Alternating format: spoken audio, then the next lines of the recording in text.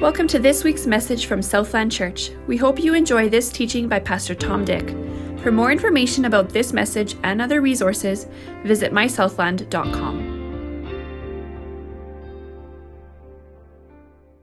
I'm going to be carrying on in the series on Luke, and we're going to be talking today about Luke 7, which is the Centurion's faith, and I'm very excited about it. But before I do that, my title here is family pastor, and I oversee a number of different ministries. There's one that's very dear to my heart, and that is the foster and adoptive ministry, and we're part of that, my wife and I. We have foster children and an adopted daughter, and on December 2nd, we're doing an intro to foster care.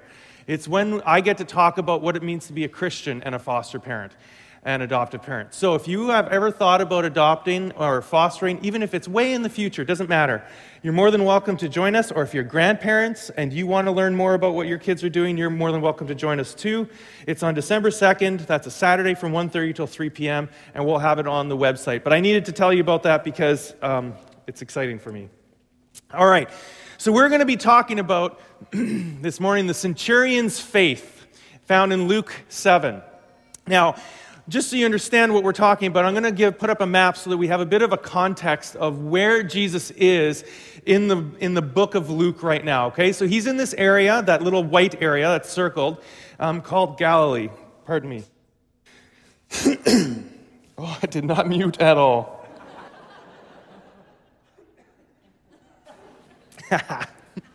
Hopefully this is the one that goes on the website. Gross hacking by Pastor Tom. It's the Sea of Galilee area, and he has been on a speaking tour among the towns and villages there. You can't really say they're cities, they're very small, okay? And he's on his way back through a town called Capernaum. Now, he's been here before. He's done many miracles here. He's healed people. He cast out demons in the synagogue there out of a person. He healed Peter's mother-in-law in Capernaum. This was actually Peter's hometown. This is where he was called off of the Sea of Galilee to leave his family business and to join Jesus as a disciple. So people know Jesus here. And as Jesus comes through town, there's a group of people following him. I can just imagine what it was like, people following him everywhere he went.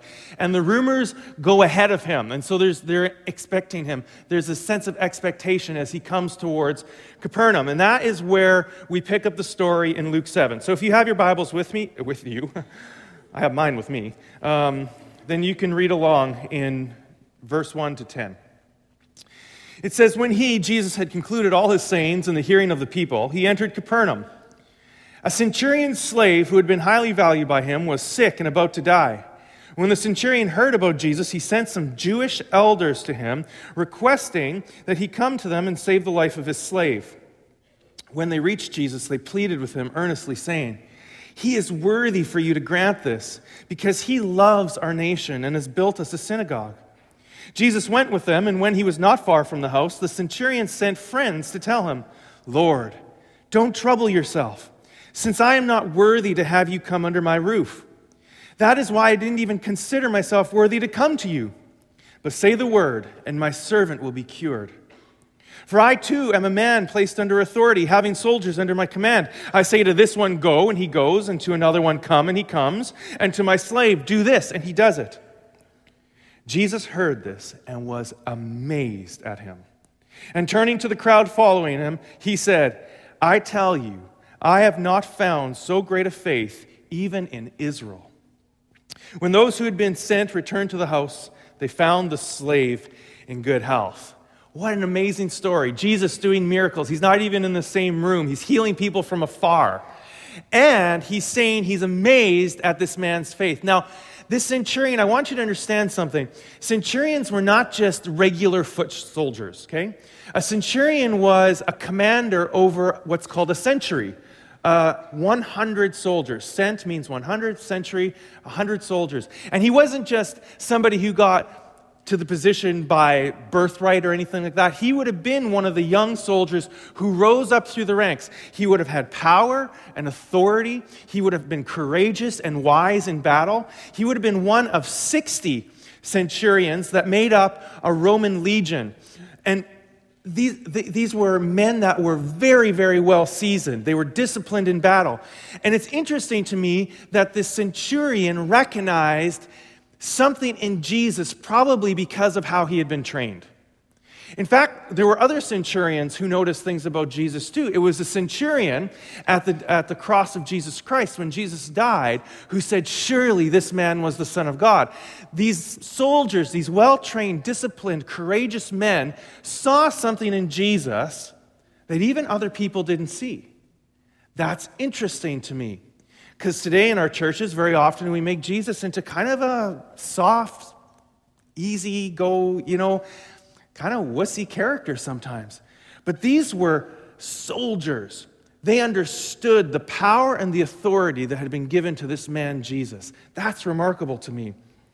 And wouldn't it have been amazing to have been there as Jesus turned to his followers and said, not even in the nation of Israel, of those who know the truth and have been through so many miraculous events and have an incredible history, not anyone in Israel has a faith like this non-Jewish Gentile Roman centurion. Can you imagine? Who wouldn't want that to be said of them? Who wouldn't want Jesus to say, no one has faith in Steinbach or in Canada or in North America like you? It's incredible. Well, what are the qualities that made this centurion's faith so unique and so powerful? That's what we want to look at today. I want to look at 3 qualities that made the centurion's faith remarkable, something that Jesus marveled at.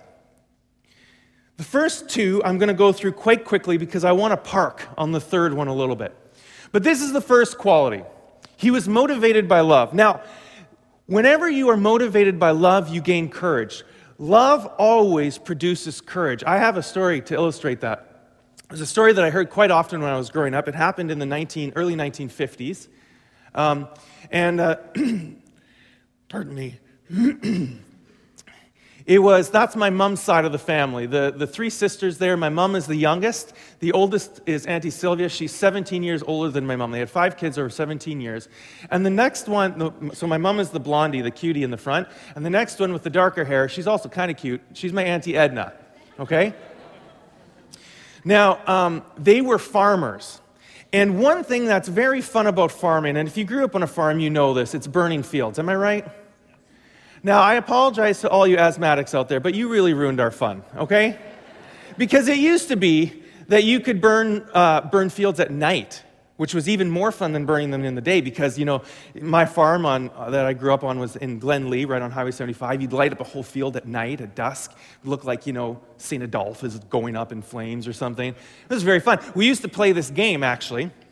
We would only burn the straw on the flax fields because the other straw we worked in, but flax straw doesn't work in. So my dad would push it into these great big piles on the field. They'd be maybe 4 or 5 feet high and 6 or 7 feet wide. And we would light them. And we played this game. Sometimes the Heinrichs' sisters, they joined us for this game. And all of us kids, we'd all have our own lighters. It was so exciting. We'd get on top of a pile of straw. And then somebody would reach way in, and if you would we'd call it a smoke bomb. If you reached way in, you started the fire on the inside, it would smoke, this putrid, dark smoke, or it was white, but very dense. And it was very fun. And the game was last person off the haystack wins. It was so great. It was so great. And by the way, if you have kids in middle school, they know this story, okay? Because it's okay, because the government and asthmatics have wrecked our fun anyways. We're not allowed to do this anymore. But back in the day when people didn't take asthma seriously, or pollution, we could do this whenever we wanted, and it was very fun. All right, that's not the point of the story, but it is a good story. They were, oh, thanks. I got one right there. You can have another one. I know I'm not using it. It's because it's gross to listen to someone drink. I don't know what's grosser, hearing someone hack or drink, but thanks, boss. Whoa! Oh, it just went out in the back. I thought I lost my screen for a second. Everything feels very, on edge right now, just so you know, if I'm a little skittish. My grandpa was a one-room school teacher. He would be 113 years old this January. He was born in I'm not going to tell you when, because then you'll judge my math. He would be 113 years this year, but he was a one-room school teacher near Altona. His name was Jacob Entz, J.J. Entz. And Jacob, okay, laugh. His nickname was Sunshine, so people called him J.J. Sunshine Entz. And he would...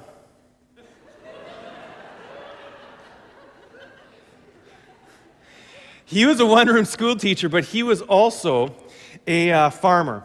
And so while he was teaching, my Oma would do some of the work on the fields and in the farm and stuff like that. And this one year, she was responsible to go and burn the field. And so she went out, and she had a truck similar to that, only it wasn't a Chevy, it was a Ford. I was corrected yesterday by my mother. And she had it parked on the edge of the field, and my Auntie Edna, who was about 2 at the time, was in that truck. And while she was burning, I've burnt many fields. I've only several times ever just about lost my lunch over burning fields because the wind would take it or something like that. It's very, very rarely happened where I got nervous that it could get out of control. Well, on this particular day in the early 50s, the fire got out of control and got carried away with the wind. And it started burning towards the truck. And the problem is that my Auntie Edna, being a toddler, had locked the doors of the truck. So my grandma ran ahead of the fire and was hurt. She was burnt while she was trying to unlock the door to the truck. Now, the fire just swept underneath. But you can imagine, fire, field, wind, gas tanks, children, the fear would have been intense. And this is the point. When we love something or someone, we become courageous. There is courage that is drawn out of us. And you know what's interesting to me is that it doesn't matter what the object of your love is. Whatever the object of your love is, you become courageous. You become courageous. And we see that in the Roman centurion. He loved the nation of Israel enough that he invested his own money into building them what we considered a local church. Okay? They could go to Jerusalem to worship at the temple, but in the towns they worshiped at the synagogues. That's where the rabbis taught them the law. He bought them that. It would be as if a businessman here in town would build this entire building for us out of his pocket because he just wanted the community to be blessed. He loved the nation of Israel. That's a remarkable thing. But you know what else he loved? He loved his slave. And don't be duped into thinking that this was just an investment. We think of slaves as the American South, and the Civil War. It wasn't like that. It wasn't quite like that. It was still barbaric. It was still unkind. But you can imagine that these slaves were often became part of the family. And we can imagine that a centurion who would have loved the nation of Israel so much that he would build the town a synagogue would have loved the slave that he had in his own home. This wasn't about protecting his investment. It says that this slave or servant was a highly valued servant. It wasn't a value, though, in terms of monetary value. The Greek word there actually means precious. This slave was precious to his master, the centurion. He loved him enough to send the Jewish elders to Jesus to see if Jesus could come and heal his slave. That's a remarkable thing, because it would be like as if the queen came to town and we asked her for a personal favor. This was not just anybody, any rabbi, any itinerant speaker coming through town. This was Jesus, and he had already done miracles in this town. The centurion knew exactly what he was asking of this very busy, very powerful man. He could have been humiliated if Jesus had said no. What would that have said about him? But his love for his slave compelled him to see if Jesus would come and heal him. So the first aspect of faith that amazed Jesus is that it was motivated by love. The next one is this: it was marked by humility. Certainly not every person in the Bible who Jesus healed demonstrated humility. But when people were humble, it was always noted about them. It was noted about them. In Luke 17, there's another story where Jesus does some healing. He heals 10 lepers. Now, I don't know if you're familiar with how leprosy looks, but it is an ugly disease. It is an unkind disease. It's a disease that destroys your physical appearance. It was scary. It's incurable, I think. I don't know if it's still incurable today, but it was certainly incurable in Jesus' time. And it was very contagious. And so if you were a leper, you were put out, you were marginalized. You were put into a colony outside, away from people, into the wilderness, where you would be alone and left alone.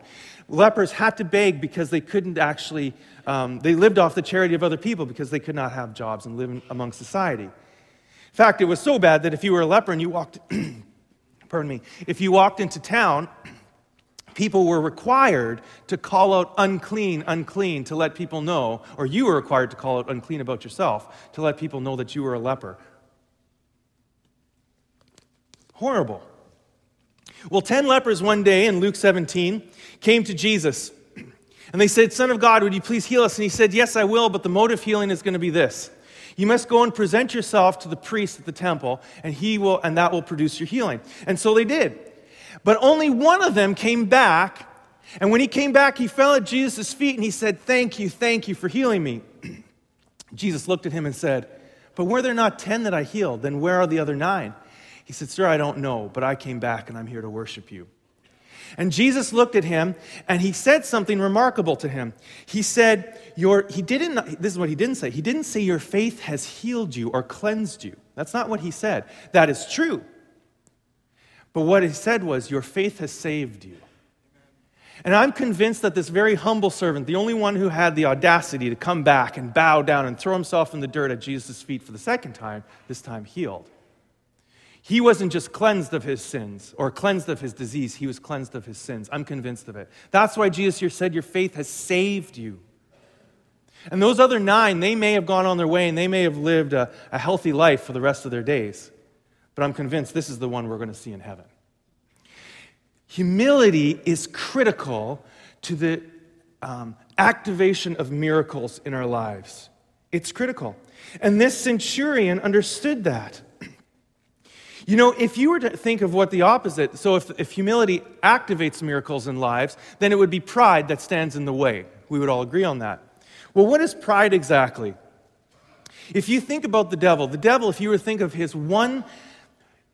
downfall of the devil, if you were to sum it up in one word, it would be arrogance or pride, wouldn't it?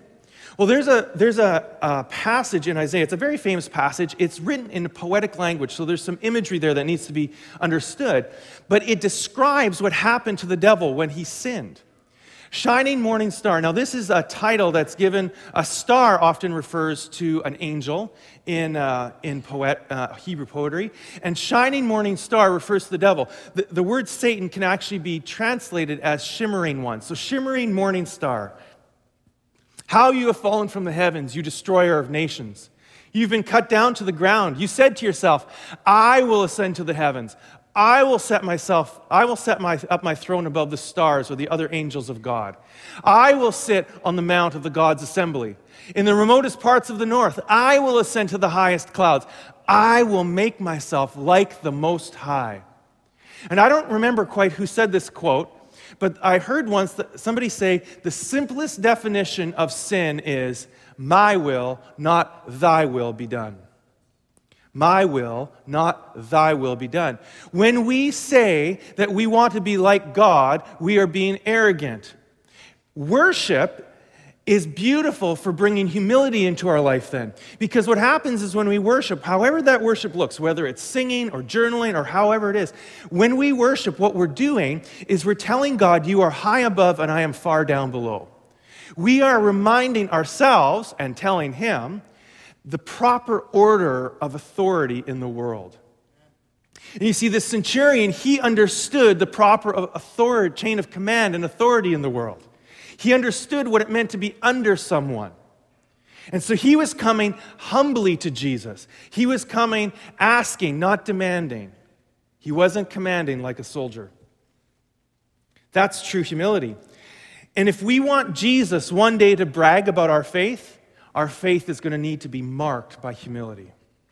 So, it was love and humility that were the first 2 characteristics of the centurion's faith. The third one is this. His faith was manifested through action, and this is so critical.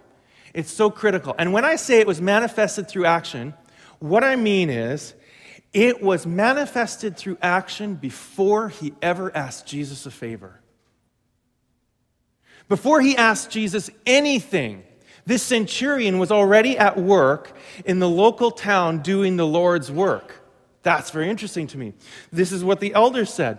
Then they reached Jesus. They pleaded with Jesus, earnestly saying, "This centurion, he is worthy for you to grant this because he loves our nation and has built us a synagogue." Now, think about it. Why did he build the synagogue? Was it because he knew that one day he was going to have to ask a favor of the King of Kings and Lord of Lords? No. He did it because he loved the people. And that love motivated him to action.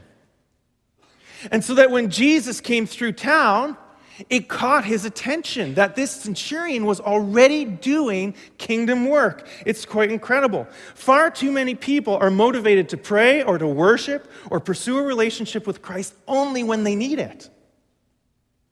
And don't get me wrong, if you need it right now and you haven't been doing that, you haven't been praying, you haven't been having regular devotions, and it is your urgent need that's moving you in that direction, fantastic.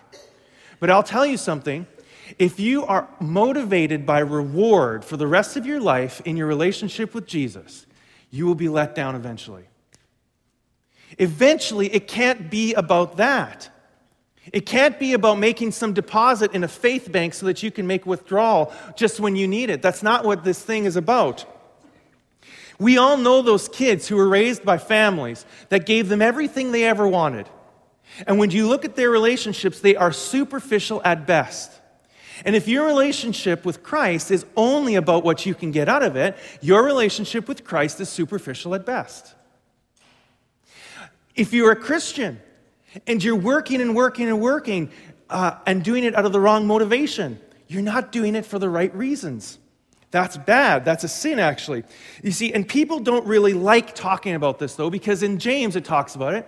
It says, this is describing literally what the centurion was living. He said, "For just as the body without the spirit is dead, so also faith without works is dead." Another way to read this is this: "For just as the body without an active living spirit is dead, so also faith without active living works is dead." There should be some demonstration of what God has done in our lives. There should be some demonstration, but people hate this idea, and I'll tell you why they hate it. In fact, yesterday I heard about somebody who hated it so much, they assumed that Southland was a church that preached salvation by works, and so they don't want to come here anymore. Nothing could be farther from the truth.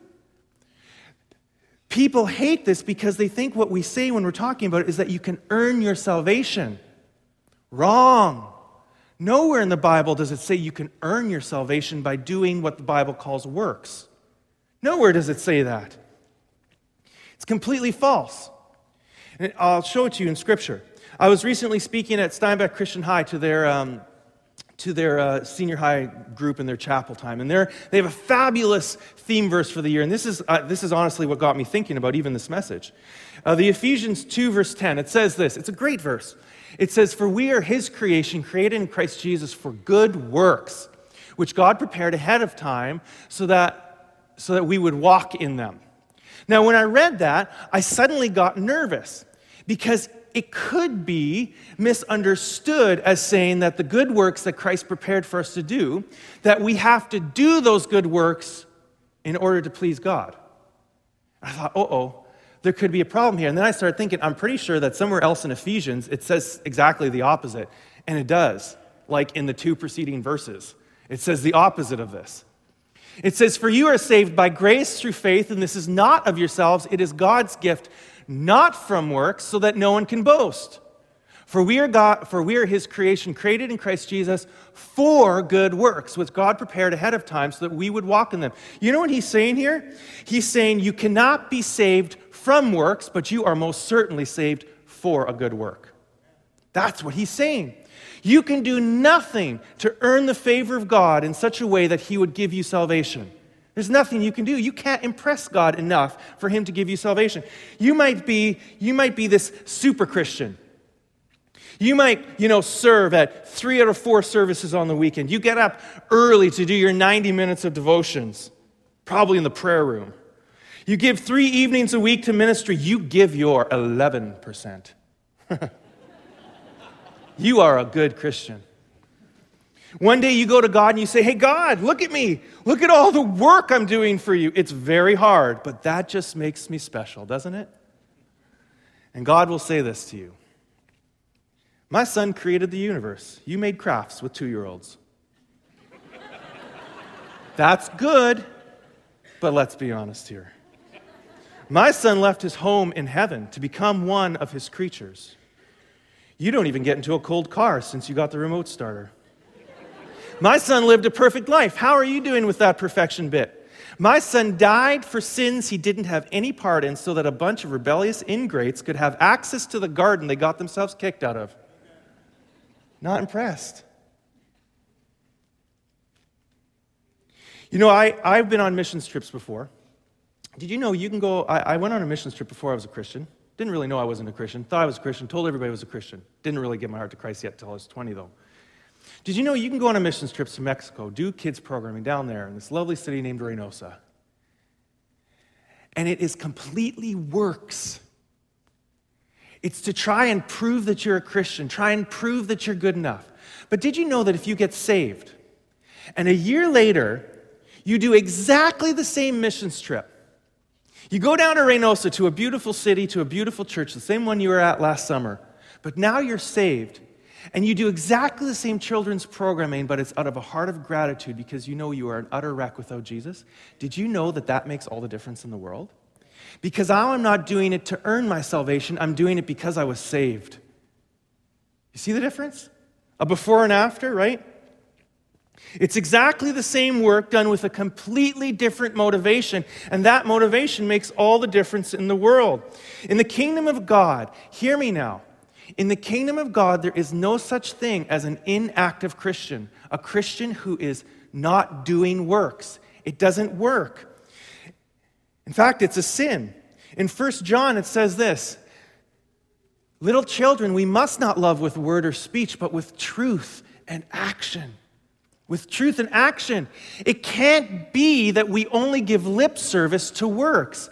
What should happen is we realize that we're so utterly lost without Jesus that we can't but work for him.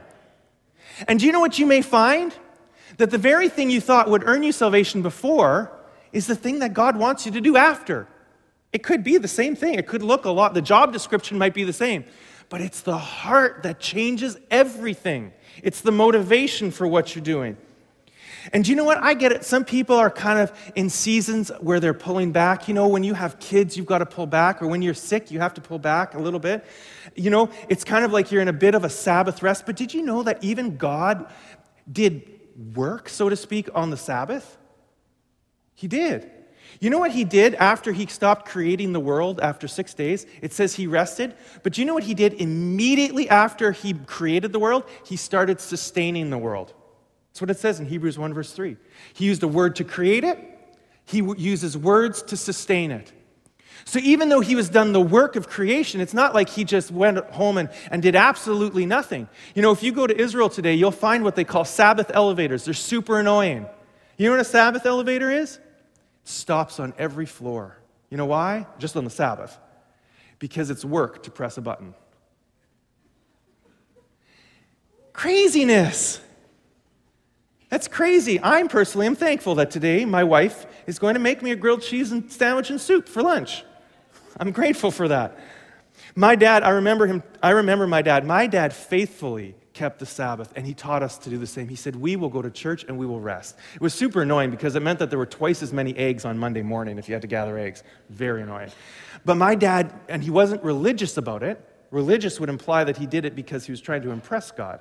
He was faithful about it because he knew that God had built a natural rhythm into our lives that was important. But I remember one time, he was actually bothered by it, and he was talking to me. I was a teenager at the time. He said, Tom, this Sunday, it was harvest time. He said, this Sunday I'm working. I said, what? Like, we never harvested on Sunday, never. He said, but I'm not harvesting my field. He said, you know Mr. Entz? Mr. Entz is not doing well. I think he was sick at the time. He said he's not going to get his crops off. And so he said, what I did was I called a bunch of my friends, my farming friends from church, and he says, on Sunday afternoon, 7 of us, we're going out to harvest Mr. Entz's fields. He said, Tom, I think this is justified in Scripture. I remember him working it out with me. You see, it was an act of rest. It was an act of worship that he would go and help somebody who needed help. So even if you're in a place of rest, there's something you can still do. I was joking yesterday about Grandpa McAllister, who was formerly the oldest person in our church, and I don't know who is anymore, and it bothers me. But he was formerly the oldest person in our church until he passed away. And that man, he couldn't get sick enough to stop witnessing. I mean, he gave away a Bible, I think, literally every day of his life, as long as he was, healthy to do it. He was one of the Gideons. But even when he was in the hospital, on his deathbed, he's witnessing to the nurses, cracking jokes that were completely inappropriate. It was awesome. He was awesome. He didn't rest because he couldn't move. He didn't rest. He never gave up. So now you think, okay, so I am doing works, but how do I know if I'm doing them from a motivation of gratitude or not? How do I know whether it's acceptable to the Lord or not? Well, I've put together a handy flow chart to help you make that decision. It looks something like this. I'm going to have to blaze through this. It starts with questions. They're all yes and no, and that's how we're going to decide where we go. Are you a Christian? Yes or no? Okay? We're going to start with the no side. No, I'm not a Christian. Would you like to become one? You should. Yes, I would like to become one. You're a smart person. Now, let's say I'm not a Christian, and no, I would not like to become one. I'm going to give you just a moment to reconsider. Because you should be a Christian. Because heaven and hell hangs in the balance, and also your fulfillment on earth. So I'll just pause. Moving on. No, I'm not a Christian. Do you volunteer somewhere non-Christian? No, I do not. Well, you should. Start contributing to society, okay? Do you volunteer somewhere? Yes. Do you know what that's called when a non-Christian volunteers somewhere? That's called works. That's what it is. It's works. Now, let's say you start contributing to society as a non-Christian. Guess what that's called? Also works. Now, let's go back to the yeses. You are a Christian. Are you serving? No. Are you serious? Get in the game. Footnote. There's a tiny little footnote there that says, I'm about to tell you how you can get in the game. No, you're not serving. Okay, but let's say, yes, you are serving. Is it out of a heart of gratitude? No. Works! That's works. If it is out of a heart of gratitude, then you're doing okay. See how simple this is? Very simple. And you know what? I'm not saying that out of a heart of gratitude that you don't get up in the morning and sometimes go, oh shoot, it's my turn to be in the nursery this Sunday. I'm not saying that because we're all asked to do things that are difficult to do at times. Things that are not natural to us, but we do them because of the right thing. But we do them, if we do them out of a motivation because we know that Jesus did things that weren't easy for him. Yes, take a picture of this. This took me a lot of time to put together. So this should just stay in your never looked at album on your phone. But look, if you are serving anywhere in this church or elsewhere, and you are not doing it out of a heart of gratitude, one of two things. Either your attitude needs to seriously change, or number two, you really need to start to understand your position and what Christ did for you. Because if you truly understood what Christ did for you, there would be no ditch too dirty that you wouldn't dig for him. If you understood what Christ did for you. And these are exactly the qualities that gave the centurion the kind of faith that allowed Jesus to do a miracle. You know, 2 or 3 weeks ago, I can't remember, because my car battery died. It was in our van. Our van battery died in our garage. And this happens, both our cars take turns dying, and we just use the other one to boost the other one because they both get parked in the garage, right? Well, the problem was the van had died. I was supposed to get the kids to school, and the other car was on the driveway because I was starting to reorganize the garage. So now I had a dead van in the garage, the good car outside, and I had to get this van out of the garage. Do you know how hard that is to get? I know this is shocking, but I'm not that strong. And to get that van moving, it's so hard to get a parked car moving. You know, the floor was slippery, there was gravel on it. I had to really put my back into it, push it out. It took some time. Now, once I was over the edge of the garage and onto the driveway, Then it started moving, and that's when I realized I should have taken the kids out of the car first. But I jumped in real fast and I stopped it. But this is the point. This is the point. If you are not moving in your faith, it can be very hard for God to move you where he needs to move you. And if you are already rolling, it's sometimes hard to stop us. This is what active faith is supposed to look like. We do things so that as we're moving, God can mold us and move us where he needs to move us. This is so critical.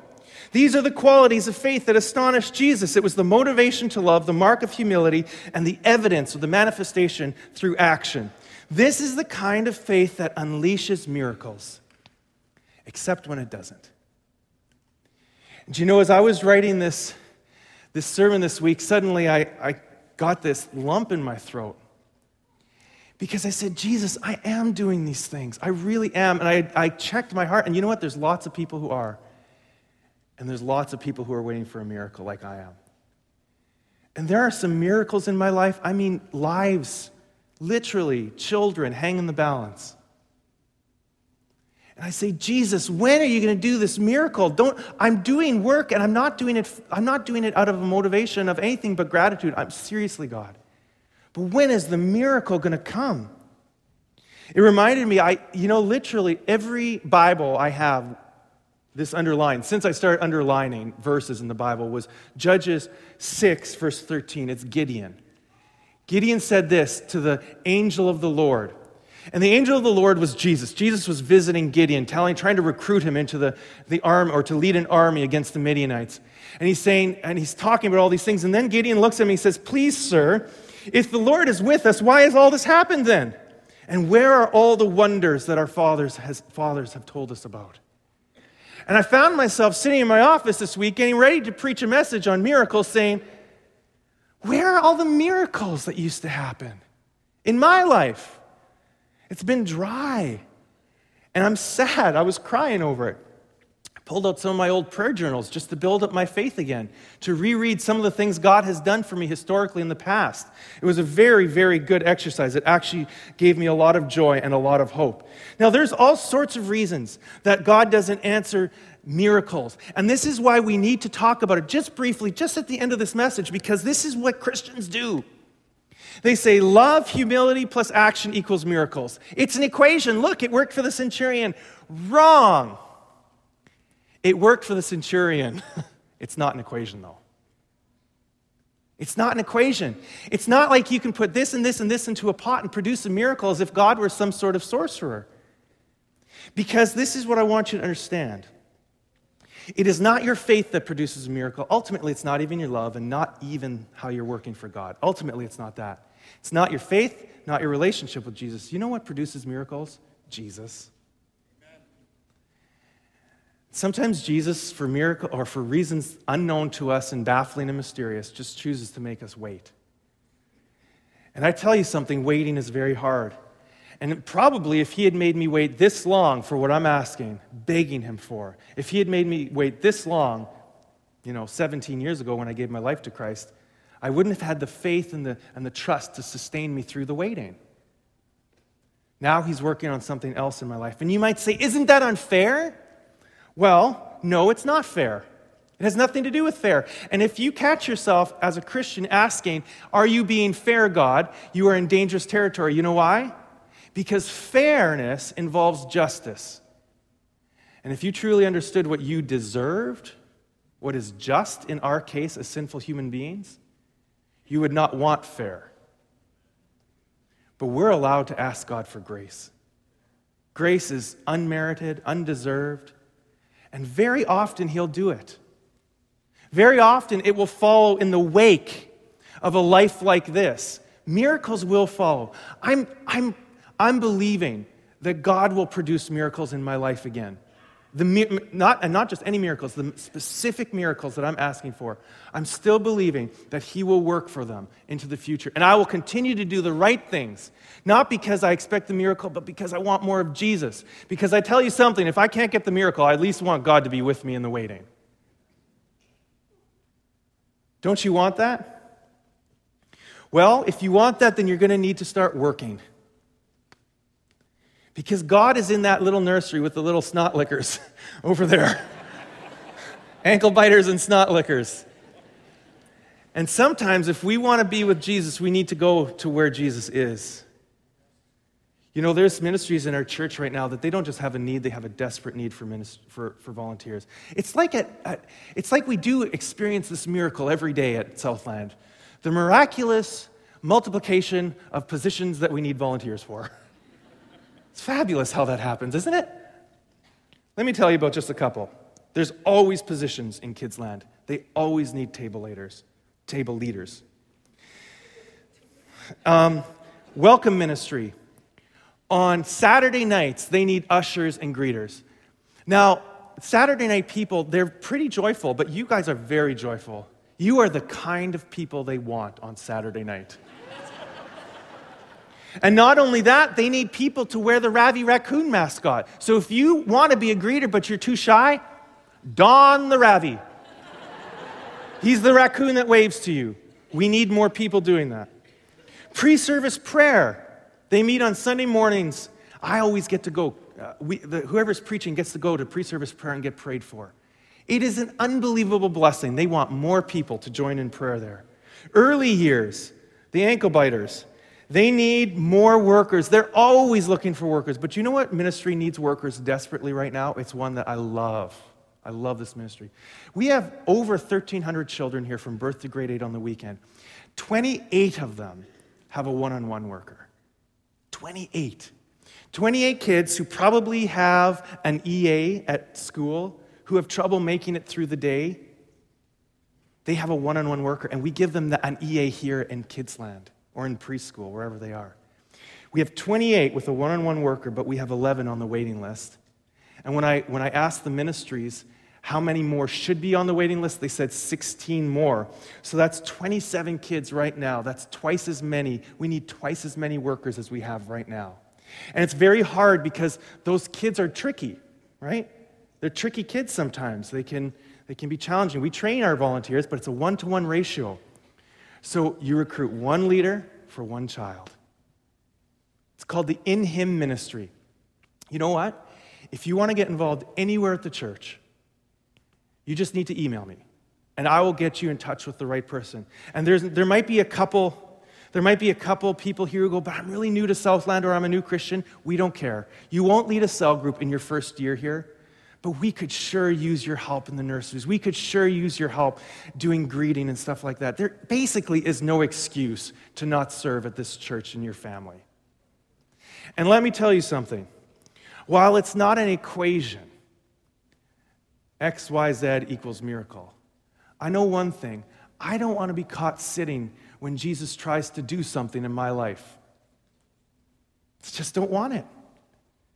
So I would encourage you to find the motivation to get busy for the Lord and for the kingdom. Let's pray. Father, I thank you so much that you were not lazy with us. You sent your Son to die for us and pay a horrible price.